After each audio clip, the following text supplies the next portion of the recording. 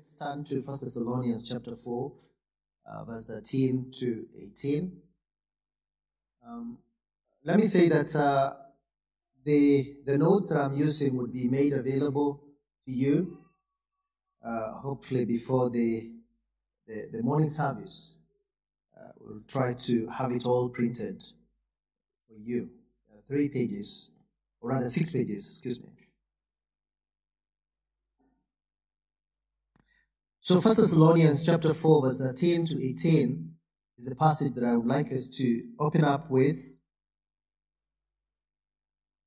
And the Bible says, "But we do not want you to be uninformed, brothers, about those who are asleep, that you may not grieve as others do, who have no hope." Verse 14, "For since we believe that Jesus died and rose again, even so, through Jesus, God will bring with him those who have fallen asleep. For this we declare to you by a word from the Lord, that we who are alive, who are left until the coming of the Lord, will not precede those who have fallen asleep. The Lord himself will descend from heaven with a cry of command, and with the voice of an archangel, and with the sound of the trumpet of God.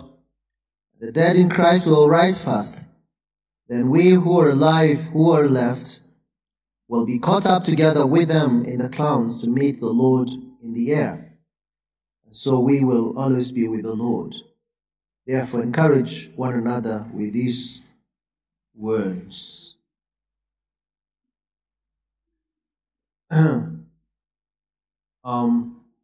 Earlier on, in chapter 3, verse 13,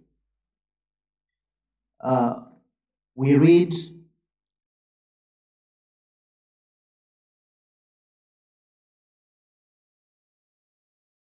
"Holiness before our God and Father at the coming of our Lord Jesus with all his saints."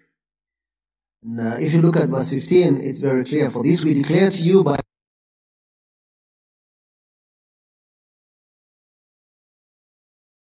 not precede those who have fallen asleep." Now, there's a word there then that I would like us to get to know this morning regarding the coming of the Lord.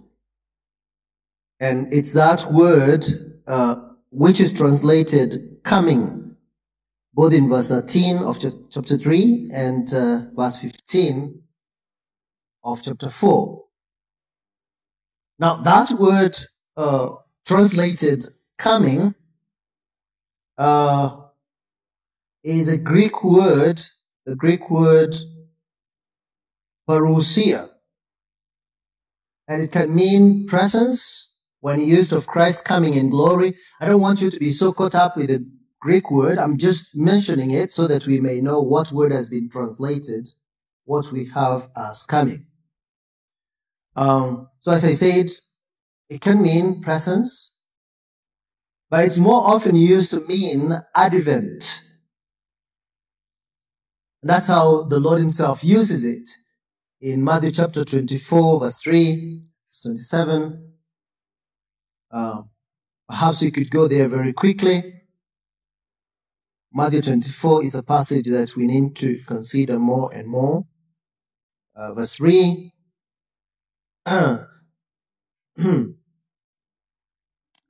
"So the disciples then came to him privately, saying, 'Tell us, when will these things be, and what will be the sign of your coming?'" That's the word. "And of the close of the age." If you look at verse 27, it's there again. "For as the lightning comes from the east and shines as far as the west, so will be the coming, the parousia, of the Son of Man." And that same word is in 2 Thessalonians 2:8. "And then the lawless one will be revealed, when the Lord Jesus will kill with the breath of his mouth and bring to nothing by the appearance of his coming." Now, that verse has a lot of words that we need to know. But that word parousia is there. Again, it's in 2 Peter 3:4. Now, the idea communicated by this word is that this is a public event. This is not a private event. This is not a private coming. That word was used to describe the visit of a ruler with all the pomp and show. You know, the other day we were going to Chwele on Saturday last week. And Chwele is not so far away from Uganda. So we met with this convoy of vehicles, all with Ugandan registration, with military and all those guys, and quite some pomp there. There was no way we could mistake that here is a very important dignitary from Uganda in Kenya. So when a ruler came into a city with all his entourage, with pomp and show and festivity, all that atmosphere that surrounded that kind of a visit is where you would have used this kind of a word, these words to be specific. So it's a reference to often to a party of civic dignitaries involving sometimes the world population, where they would go out to meet the ruler as he approached the city. It was a day of festival of the coming of the ruler. So that's what we're talking about. That's a kind of a mental image that you'd have as we talk about this word parousia. And every time it's used in the New Testament with reference to Christ, it is used in the singular with a definite article there. So it is the only one. It is not the appearing or the presence or the coming in multiplicity. It's just one single event with all the significance that comes with the important appearing of the King of Kings and the Lord of Lords. So the New Testament parousia essentially is a technical term for the eschatological coming of Christ in glory. So please have that mental image whenever we use that, whenever you read that word translated coming in your Bibles about the coming of Christ. And the Greek word is there provided. Now, there are many verses in Scripture that uses this word. And the verses have been projected for you. There's Matthew 24, verse 3. We've already read that, and verse 27, and verse 37, verse 39. All those passages there that we've read point out to the fact that the coming of Christ would be a once event, very public, and we'll see all that comes with the second coming of Christ shortly. So that's a word to remember, parousia. And then the second word to know is apocalypsis or epiphania. Those are words that you also need to know. I've also given you the verses that describe the coming of Christ with the Greek word ekomai or ekomai, which means to come instead of the noun parousia.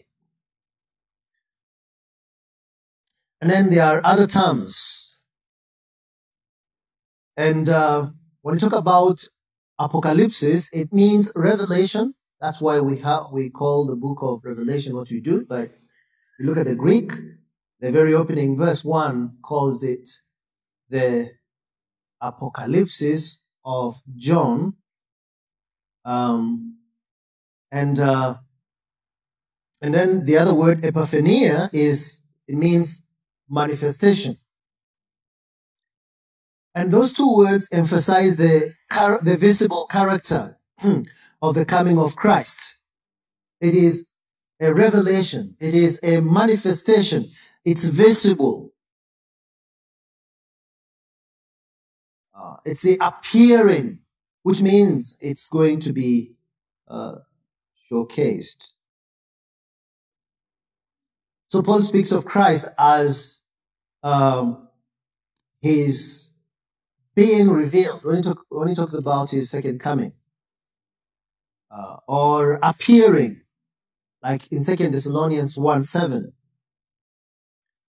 This description, like the equivalent word for appearing, epiphania, which is in 2 Thessalonians chapter 2, verse 8, it does repeat a theme which we've already noticed in Jesus' teaching in Matthew 24.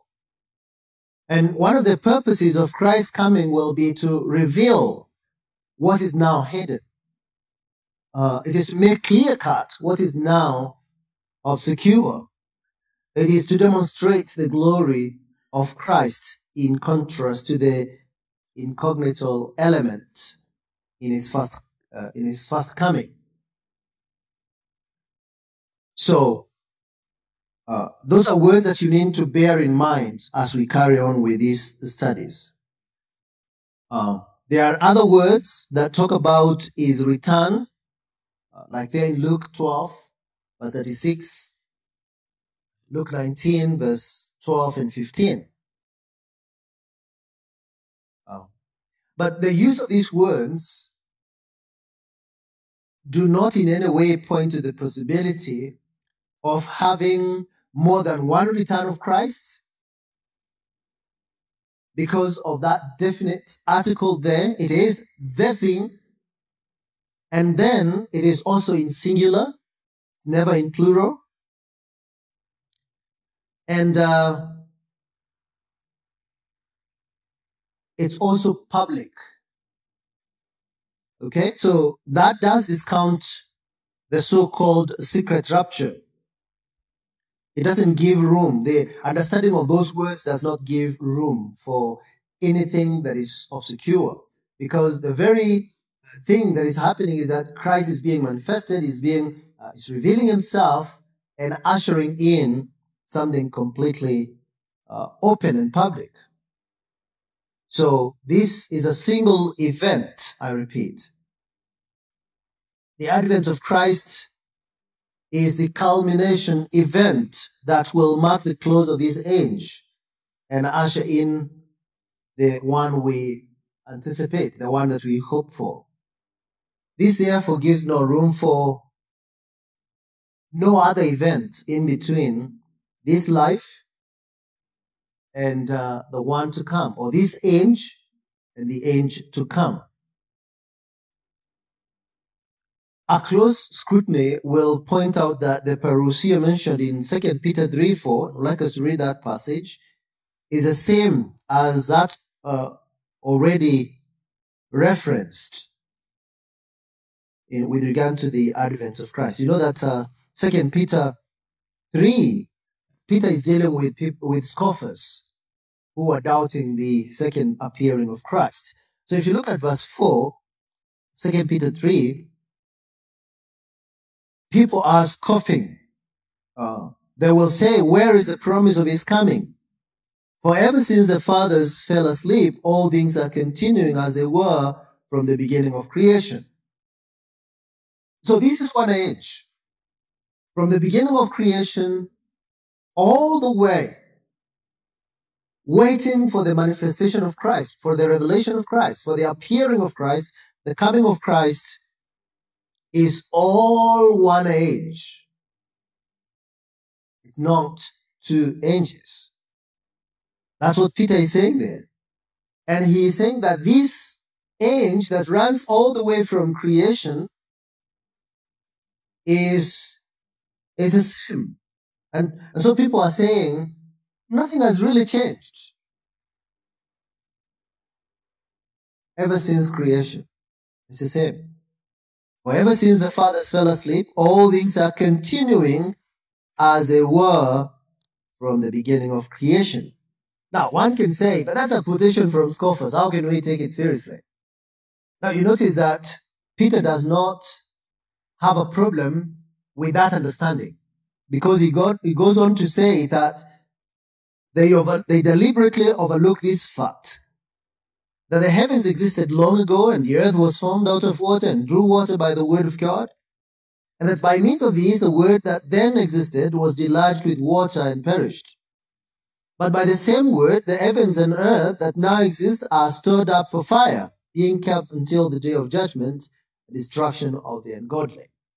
So that you know that the Bible does compare the coming of Christ with the day of Noah, when everyone was just going about their business, buying and selling, marrying and getting married, and so forth. Then, boom, the judgment was pronounced and destruction came. But again, we see that that order continued until there will be the ultimate punishment. So the day of Noah is just a type pointing forward to the ultimate judgment or the return of Christ. Let's very quickly look at a brief description of Christ's second coming so that you don't get bogged down by these terms.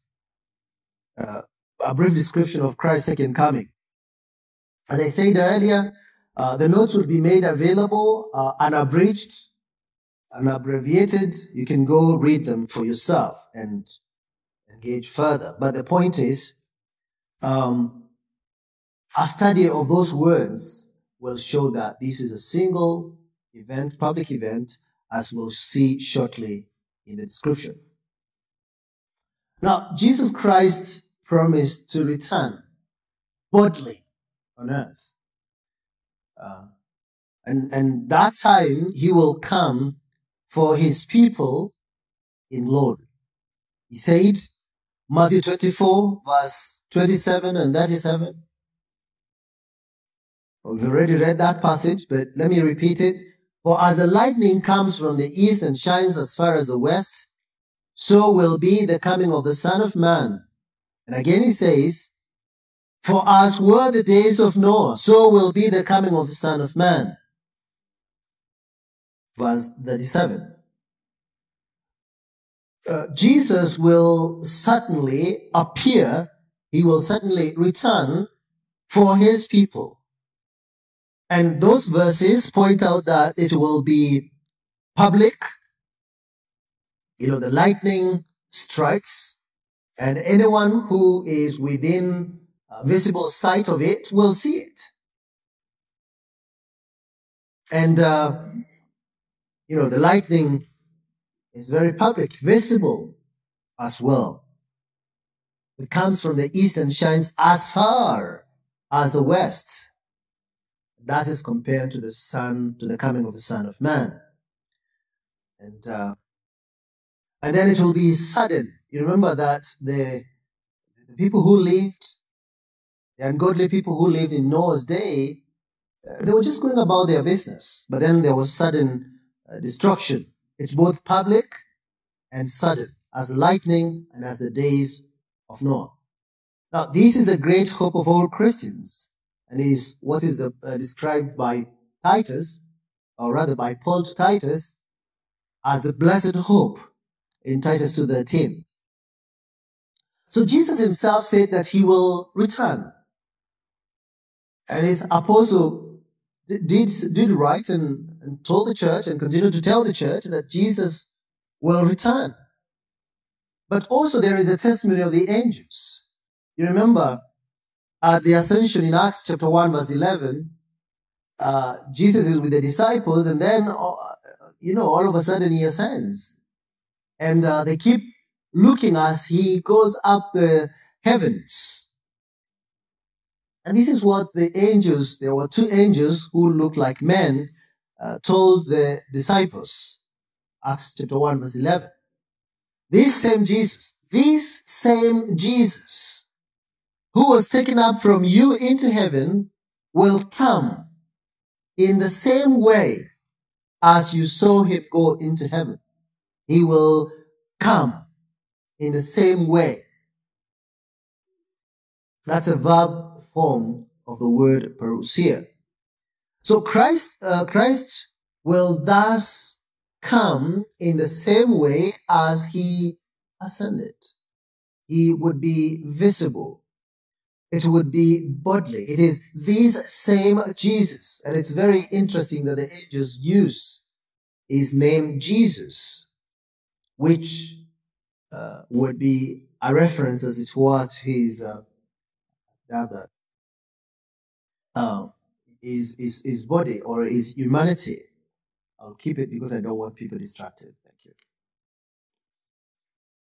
So the idea is you're going to have it. Okay? So it's bodily, it's visible, and then it's public because they would all see him. Now, this then is clear that Christ will return, and he will return bodily and visibly and publicly.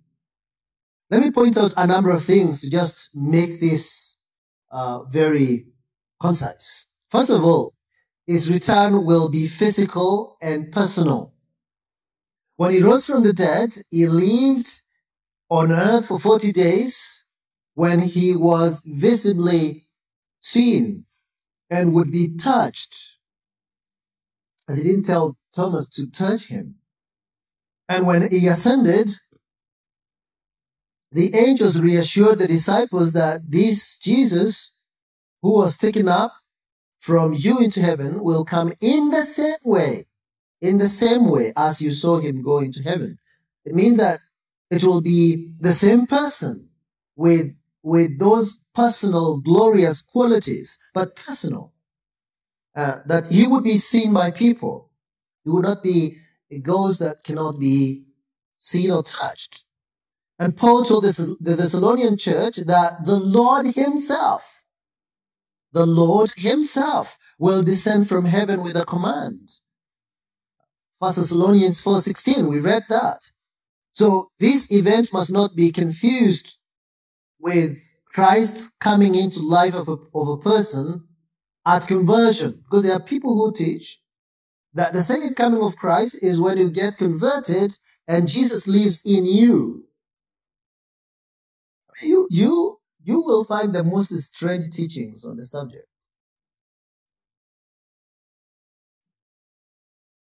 So this is not Christ indwelling believers, please. There's a world professor called Professor Buckley who teaches that in his book, The Plain Man Looks at the Apostles. And that's what he says. No, this would be a physical, personal coming or appearing. Then secondly, Christ will return in glory. He will not come in humility, or he will not be humiliated as it was in his first coming. The Bible clearly teaches that Christ's coming will be with his angels in glory. It's describing the King of Kings appearing. And if you look at Matthew 16, verse 27, it's very clear. He will come with the glory of his angels. And let's just read that very quickly so that you can see what I'm saying. 16, verse 27. For the Son of Man is going to come with his angels in the glory of his Father, and then he will repay each person according to what he has done. He will come in the clouds of heaven, Mark 16, verse 42. He will come with a shout of an archangel, as we read in 1 Thessalonians 4:16, with the sound of the trumpet, with the heavenly host in full divine splendor. So this then does fit with that description or that understanding of the word parousia, as we saw, when when the South African President Cyril Ramaphosa came, he came with his bodyguards and his entourage for the burial of our former president, Mwai Kibaki. So that's the kind of thing we're talking about here. When we talk about glory, we're not talking about a private thing.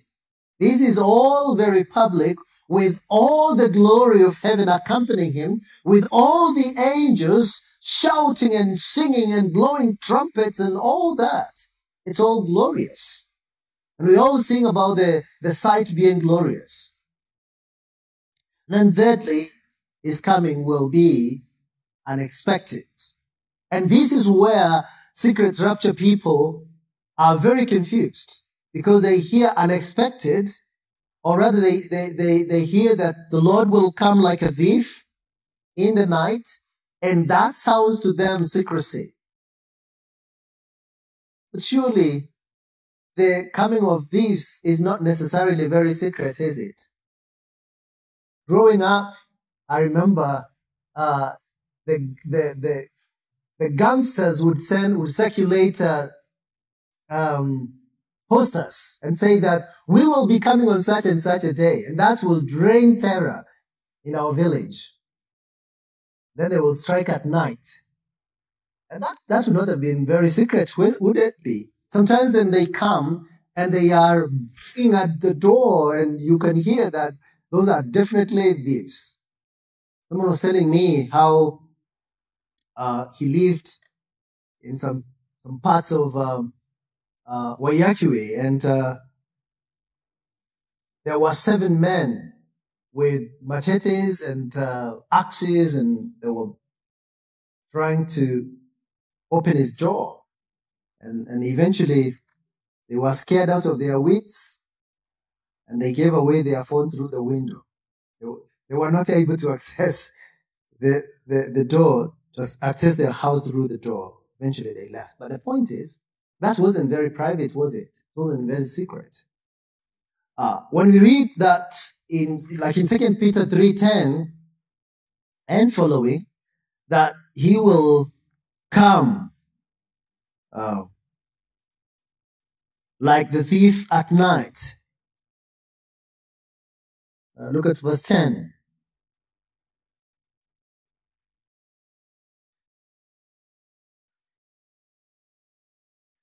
The Lord is not slow to fulfill his promise, as some count slowness, but is patient towards you, not wishing that any should perish, but that all should reach repentance. But listen to this. But the day of the Lord will come like a thief, and then the heavens will pass away with a roar. Oh, that's not very secret, is it? If there's going to be a roar, it's not very secret. And then the heavenly bodies will be burned up and dissolved, and the earth and the works that are done on it will be exposed. So when the Bible talks about coming like a thief, it's about the suddenness, the fact that it's unexpected. And so we are exhorted and urged by the word of God to be watchful and alert throughout, for we do not know the hour when he will come. Now again, very strange teachings.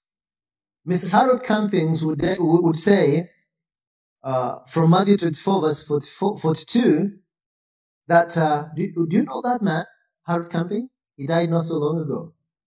And he had many predictions. In fact, when I was preaching through 2 Peter, he had just predicted that there would be his second coming that October. I think it was in 2010 or something like that. 2013, can't remember. But he just died a few years ago. And Pastor Joe Jakovich used to work with him until he began all these constant predictions. So he would say, well, the Bible says very clearly that we cannot predict the day or the hour, but we can know the week, we can know the month and the year. It's really not the understanding of the text, is it?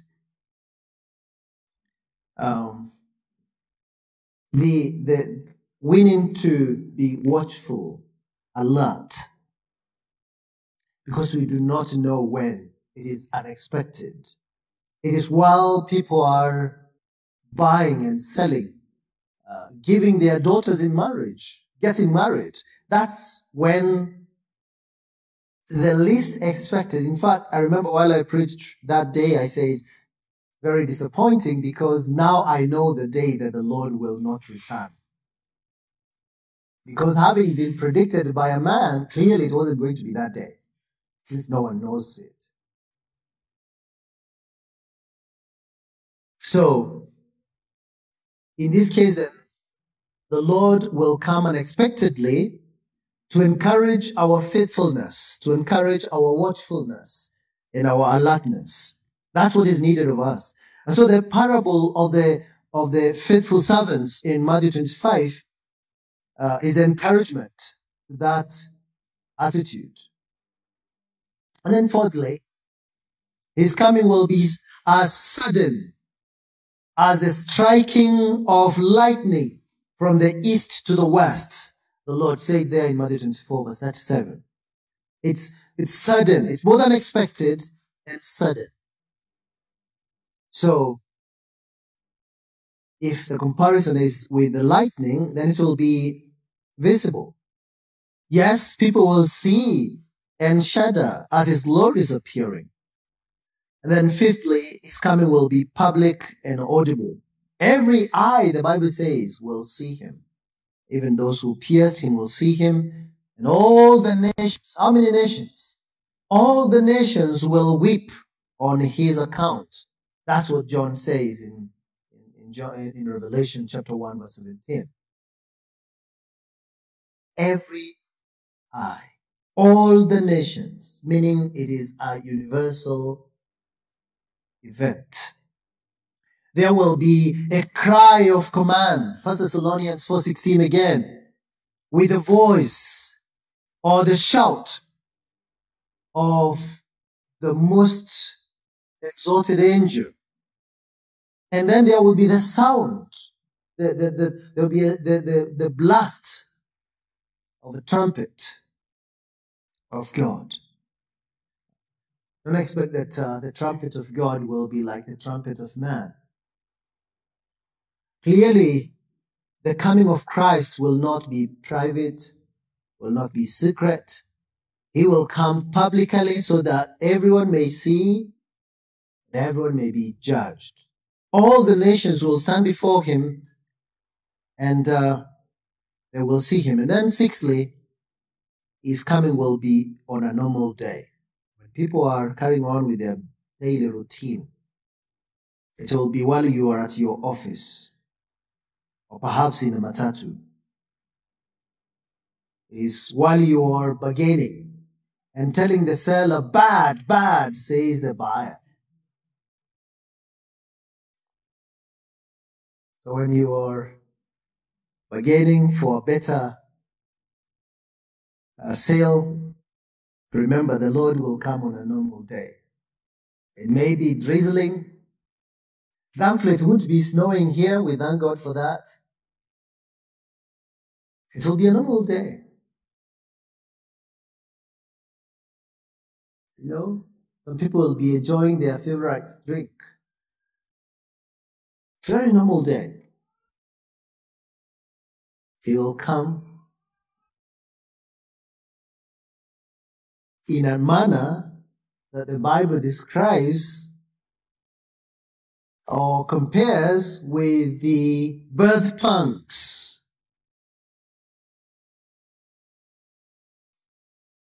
Those ladies who have had the privilege of giving birth, you know, everything seems normal.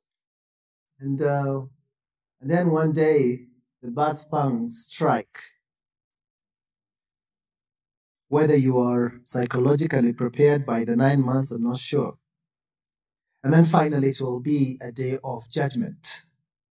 It will come in judgment. The Bible reckons that he will come to judge both the living and the dead. And think about that. That's 2 Thessalonians 1:5, by the way.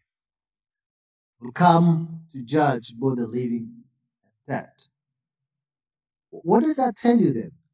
That day of Christ's coming will also be the day of judgment, and if it's a day of judgment of both the living and the dead, then it's going to be the day of resurrection.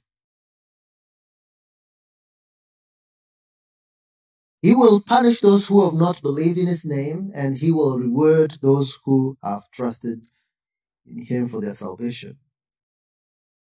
So this will mark the consummation of his kingdom, because then the heavens will pass away and the earth shall be burnt up. Then there will be the new heavens and a new earth. 2 Peter 3:10 and following. And at this time, therefore, the dead shall rise and the living shall be caught up with the Lord in the clouds. So we've looked at a brief description of Christ's second coming. Now we will go into the details. What is the eschatological significance of Christ's second coming? Now, the specific time when this age will come to an end, and then the age to come will be fully consummated. And I want to highly recommend Sam Waldron's book. Actually, it's two books on the subject. End Times Made Simple is the first book. And then the second book is More of the End Times Made Simple. Now, in those two books, the way he approaches the subject is that he does not go to what would be regarded as eschatological texts to begin with. It goes to very normal texts. And he labors to show that there are only two ages that the Bible recognizes. What is described as this age, and then the age to come. And I also need to point out that all Orthodox theologians agree that the scripture explicitly tells us that the line of demarcation between the two ages is Christ's second coming, the parousia, accompanied by a number of things. First of all, his coming would come with the final judgment, or rather, let's begin with the resurrection and then the final judgment. And then there would be the unveiling of the new heavens and the new earth. Those are the three major events happening all at once in that great day. So when the Bible talks about the last day is the equivalent to the end of the age. In other words, the last day of this age is the day of Christ's second coming. And it is the first day of the age to come. That's the threshold. The last day of this age is the day of Christ's second coming, and the first day of the age to come is the same day. And so we look forward to that day. That's why there's so much anticipation and expectation. And even this is the unveiling of our blessed hope, the appearing of Jesus Christ, for which we look, for which we wait. And it brings to a close the present age and inspires believers to be self-controlled in this present age, to be upright and godly in the present age. According to Titus 2, verse 12 to 13. And the author of Hebrews says something very similar in Hebrews 9:28. He says, so Christ, having been offered once to bear the sins of many, will appear a second time, not to deal with sin, but to save those who are eagerly waiting for him. You note that Christ, having been offered once, he will appear. How many times? He will appear a second time. And you may not know why I'm keeping on repeating the singularity of this day. But there are people who teach that Christ Jesus will come, he will not touch the ground, he will be midair, and then people will join up with him, take them someplace for 1,000 years. Then, after hanging with them for 1,000 years, while there is all the difficulties and tribulation on earth, then he'll come back, and that would be the time of judgment. That would be the time of resurrection. That would be the time of the new earth and new heavens. And the Bible does not teach that. That verse is saying he will appear a second time. He will not appear second times. He will appear a second time. And not to deal with sin, but to save those who are eagerly waiting for him, to save us. This is a definite salvation that we await. So let's then note the following things regarding the second coming of Christ. First of all, the second coming of Christ is a definite event. Now, I say these things generally and then I repeat them because I want you to get hold of them. The second coming of Christ is a definite event. Turn with me to Acts chapter 3, verse 19 to 21. This is a very, it's not necessarily a passage teaching eschatology. This is Peter simply speaking. Verse 19.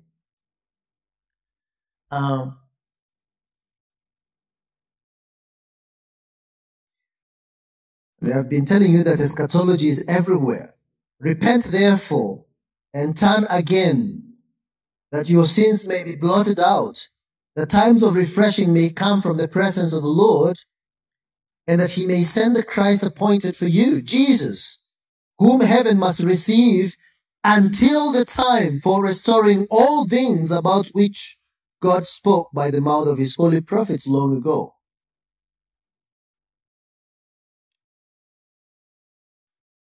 So clearly, this is a very, very definite event out of what Peter is saying here.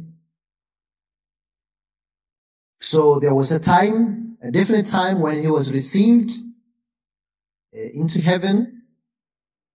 And there is a time being waited for, the time of restoring all things. If you look at James chapter 5 verse 8,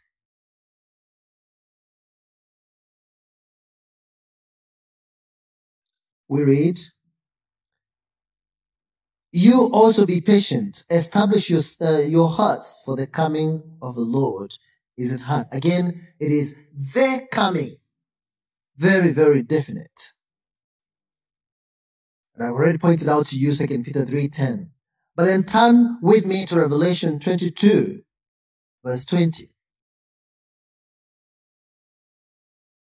Again, I want to see you how definite it is. This is talking about specifically Jesus' second coming. And verse 20 says, he who testifies to these things says, surely I am coming soon. Amen. Come, Lord Jesus. Those verses all speak about the second coming of Christ as a definite event that will occur in the future, and not simply a spiritual event that is ongoing now, or a secret event that some people would only know about it, or a definite event that occurred sometime in the past. This is a definite event that we anticipate, that we look forward to. I repeat, Christ's return will be personal, physical, visible, public, audible, triumphant, and glorious on a definite time.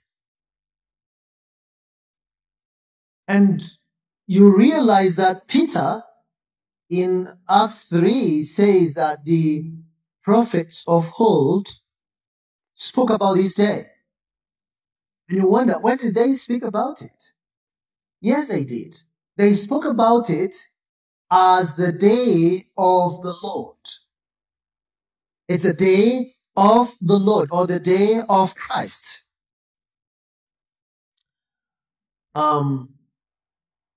The Old Testament prophets spoke of the day of the Lord, which figuratively came as the day of judgment, when the foreign countries would occupy and exile them. The day when Jesus Christ would judge everyone. But if you look at the New Testament authors, that phrase no longer refers to temporal judgments on the nation of Israel's enemies. Instead, it refers to the great eschatological climax of this age, the day of condemnation of the ungodly, but the day of salvation and vindication for those who are in Christ. And the Old Testament examples are instructive, because the day of the Lord typically meant judgment involving the concurrent destruction of the wicked and salvation of the righteous. Like if you look at Isaiah 13 verse 1, Isaiah 14 verse 23, Joel, basically the whole book of Joel, Amos 5:18, and going all the way to chapter 9 verse 15 in Amos. Then Obadiah 1, 15 to 17.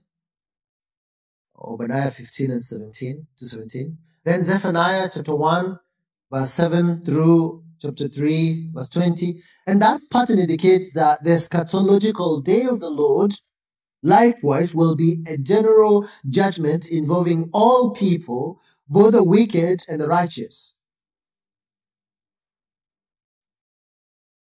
The day of the Lord is sometimes called the day of the Lord Jesus Christ, or more simply, the day.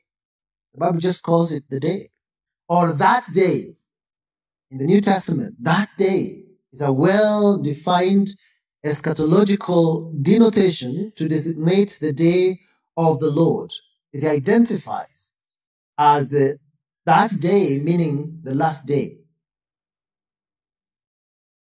And so the Lord does talk about it. He says, in that day, many will come to me and they will say, Lord, Lord, in Matthew 7:22. And then he will tell them, I never knew you, you workers of iniquity. It's there also in Luke 10:12, even Luke 21, verse 31, rather verse 34.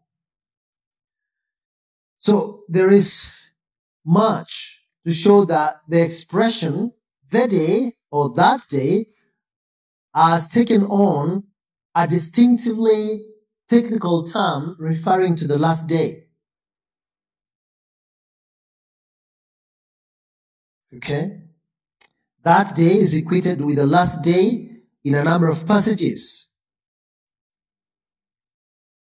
Romans 13:12, 1 Corinthians 3:13, 1 Thessalonians 5:4, Hebrews 10:23, 2 Peter 1:19. It's called sometimes the day of judgment, as in Matthew 10:15, and many other passages. And there are passages that express the day of the Lord, or the day of Christ, or his day, or that day, pointing out to the last day of judgment. But the point is that it's a definite time. Now, I've given you all the verses in the handout. Don't worry about it. Because then secondly, I want to point out to you that it's not only a definite event, but Christ's second coming includes definite events. It is itself a definite event with specific things that will take place. And what are those? There is a resurrection of the dead. There is a judgment of both the wicked and the righteous. And then there is a renewal of heaven and earth. Let's look at those. And I'm not going to exhaust these because next week we will begin talking about each of them. Okay, so the second coming ushers in and entails a complex of events. From the standpoint of corporate eschatology, whereby we're talking about everything, as opposed to individual eschatology like resurrection and individual judgment. So when you talk about, the entire eschatological events, parousia, if you like, the resurrection and the judgment applies to all, including human beings and all the universe. And it's both Christians and non-Christians. It is to creation itself. Because as you know, creation itself is groaning, as Paul writes in Romans 8, awaiting its redemption, awaiting that great day too.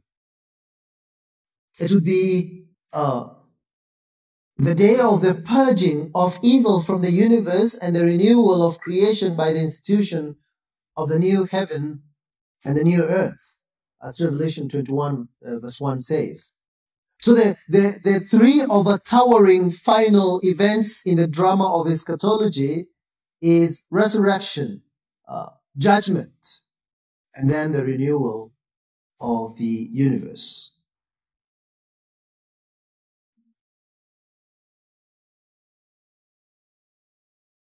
So before we go to the specific events, then are there questions? Because as I said, that last bit, where we are dealing with the actual events, we will deal with the three of them one by one in these coming weeks. Yes, there is a question.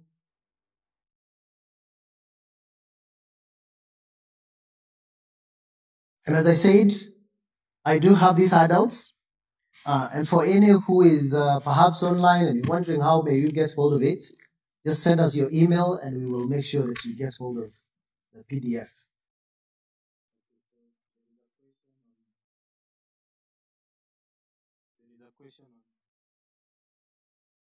A question on creation. YouTube. On YouTube, okay. Yes, from Derek Mwangi. Uh-huh. He quotes Matthew 16:28, which says, "Truly I say to you, there are some standing here who will not taste death until they see the Son of Man coming in his kingdom." And so the question is, kindly elaborate on what Christ was referring to when he said these words.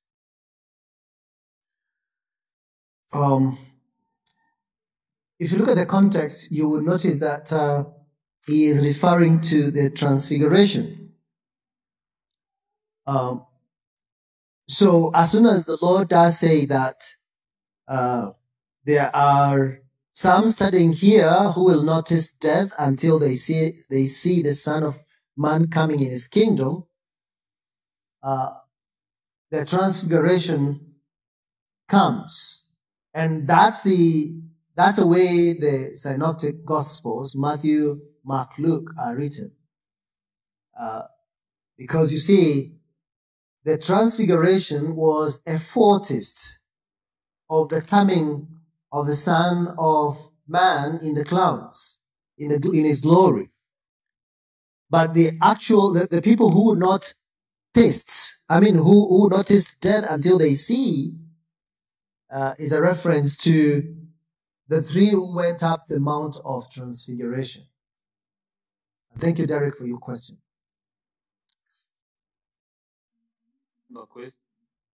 Okay. You mentioned concerning this age and the age to come, and you said that the last day of this age will be the day of when Christ comes back, and that will be the first day of the age to come. Right. And so I just had a question concerning what Paul says in 1 Corinthians 10. Yes. 11, which says, "Now these things happened to them as an example, but they were written down for instruction, on whom the end of ages has come. Kindly elaborate. Right. Uh-huh.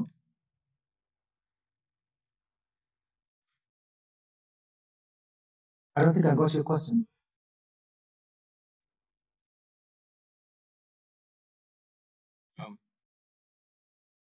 Elaborate what that means when Paul says, on whom the end of ages has come.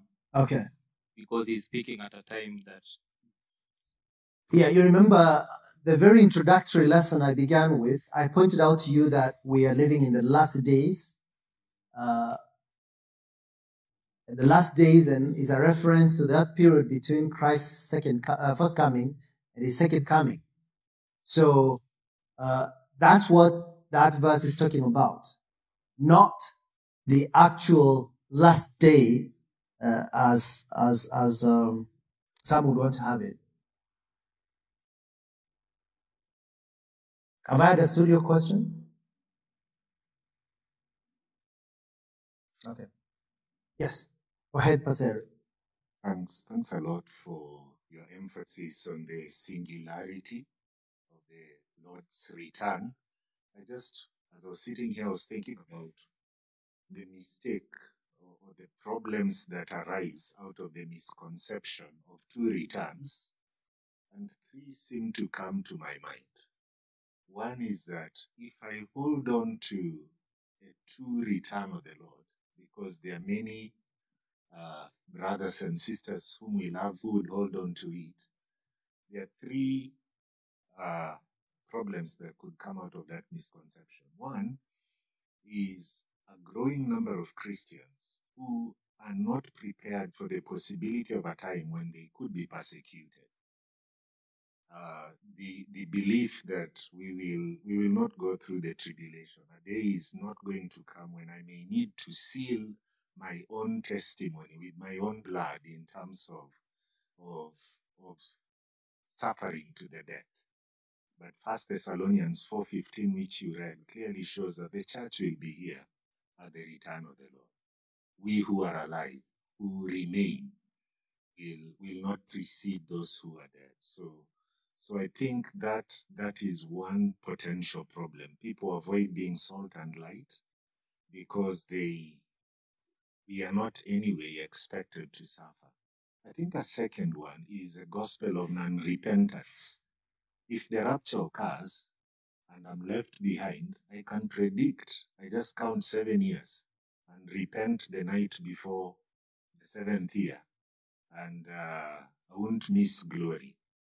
And scriptures are clear. No one knows the day or the hour. So I would need to contend. Or the period. I would need to contend with that if I'm going to make a case for after the rapture there is 7 years, then the Lord comes back. So those who have remained can live like they want, and then a few days to that they can repent. But I think a third one is the robbing of Christ of his glory, because his return is glorious. He's not hiding as he's coming for the church. Yeah. I would also just suggest a book by Sam Waldron. It's called MacArthur's Millennial Manifesto, A Friendly Response. Yeah, it almost feels like I should perhaps in the future take up a few classes and deal with dispensationalism, because so many of you have imbibed it. You don't even realize it, and it's so toxic. But anyway, for the purpose of this class, I did not deliberately take up the subject of dispensational views. But we perhaps may touch on it when we deal with major millennial views, which would be the 9th lesson. Perhaps we may open a box that will mean that we actually go and deal with MacArthur himself. Anyway, another question? Yes, Tito? Oh, sorry. Go ahead, give him, and then bring the mic this way. Thank you, James. You talked about the Testament prophets prophesying about the coming of Messiah. Maybe you can make it clear. Did they speak of Christ coming 2 times? Like first coming and the second coming? Because it seems like it was not clear to them. This age we are living, it was not made clear to the prophets. The one we call church age. Are you asking or are you stating?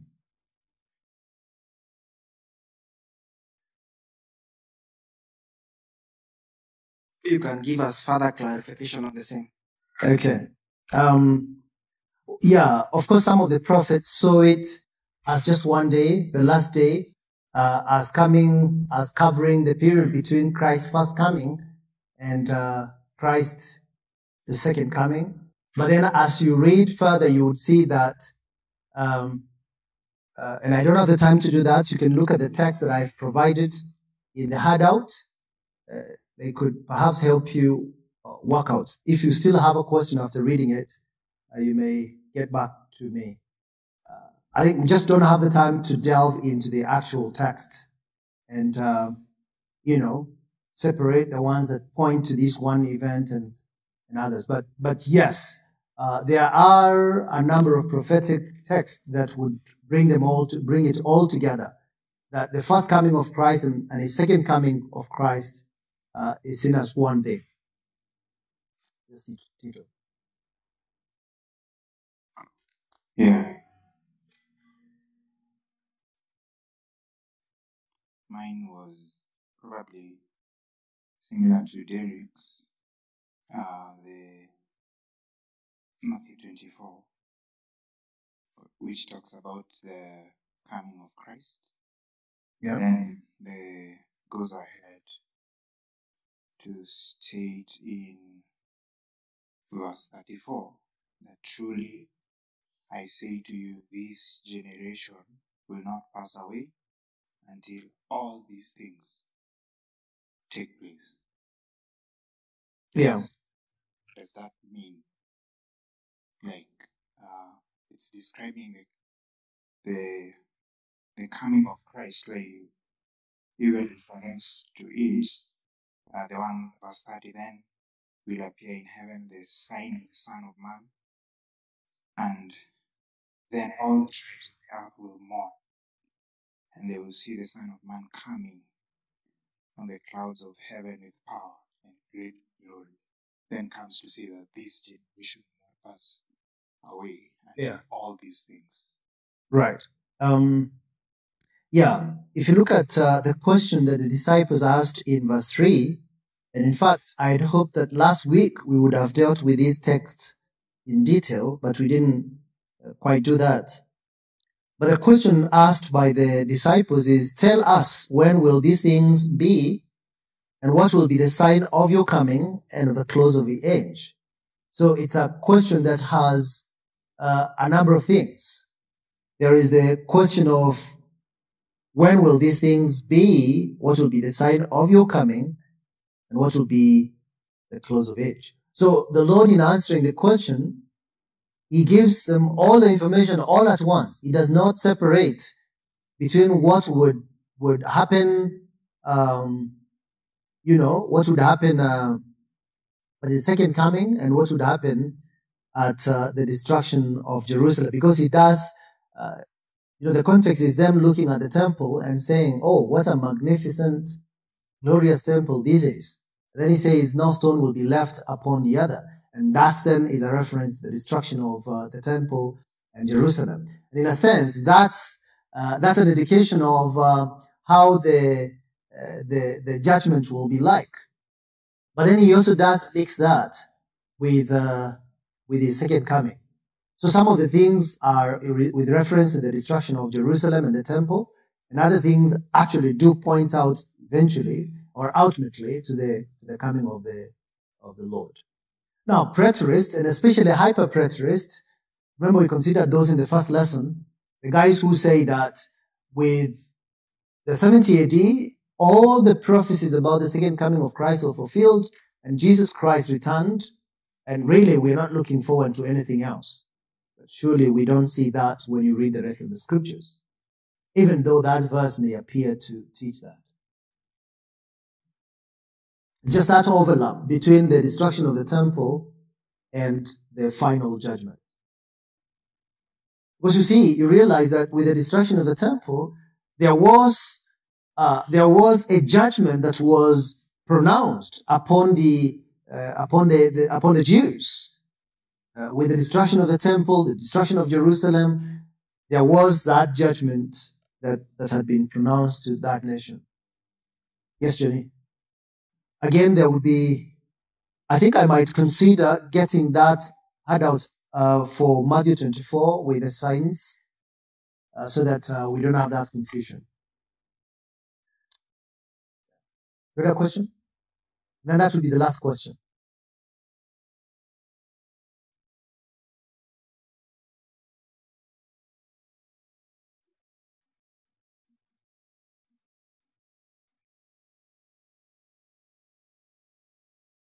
Go ahead. Yeah, thank you so much for your labor paying the passages. So one of the passages which also Pastor Eric has alluded to, the one that the church will still be around. Will still be around, yes. Yeah. Verse 15. Yes. So the next two verses, the next three verses from verse 16 to verse 18, they actually describe how the event will be. So I am seeking a clarification from what you said earlier. You explicitly say that, if I got you right, that there will be no meeting Christ somewhere suspended. I believe that's somehow what you said. So I'm seeking to understand verse 17. Okay. Which says, then we who are alive, who are left, will be caught up together with them in the clouds to meet the Lord in the air. So actually... would you finish the statement, please? Yeah. And so? And so we will always be with them. Right. So that part of the air. So okay. Yeah. Let me just say this. We'll be talking about resurrection this coming week. I think it's only fair that we wait for that day. Not for that day, but for... yes, we are waiting for that day, of course. But then I'm also requesting that we talk about resurrection along with that verse because they are related. I'm just resisting from... You see, the coming of the Lord will be... so many things, as I said, it's a complex of things all happening at once. And all I sought to do today is tell you that the Lord will return. I wanted to show you how definite that is. It's a singular event, but then there are specific events associated with the day. We have not gone that far yet. The material covers bits of it, not in the sense of describing exactly what would happen, but in saying that these texts teach that Jesus Christ will, on that day, ensure that there is resurrection, both of the dead and the living, both of believers and non-believers, and judgment. And then, two, that there would be the final judgment, and then there would be the inauguration of the new heavens and the new earth. Okay? So if you could just hold your horses for a week, then we'll get back there. Right? Okay, so please, if you could be helped to distribute that after we pray. Shall we? We thank you, our Father and our God, for your grace to us. Thank you that we can consider these things and profit from your word and learn what you teach us. Help us to look forward to that day when Jesus Christ will come. Give us the yearning, the longing for that day when we shall be forever with you. So bless us this day. Help us to continue to feed from your word. For we pray and ask these things in the name of our Savior, Jesus Christ. Amen.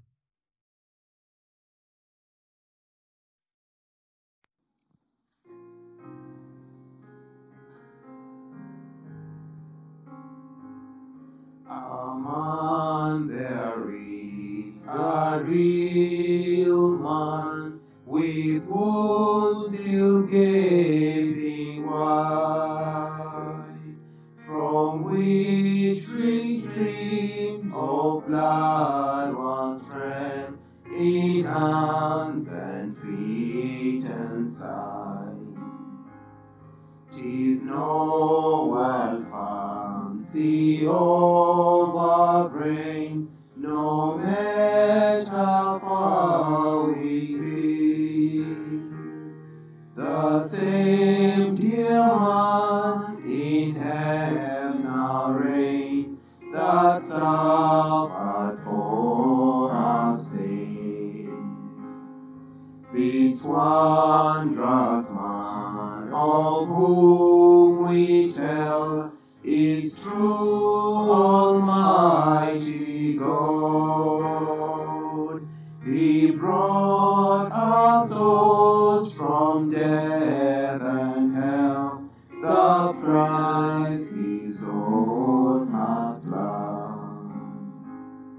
That human heart He still retains, though thrown in highest bliss, and feels each tempted member stains from our affliction cease. Come then, repenting sinner, come, approach with humble faith. Oh, what thou wilt, that tortuous Son is cancelled by His death. His blood can cleanse the blackest soul and wash our guilt away. He will present us sound and whole in the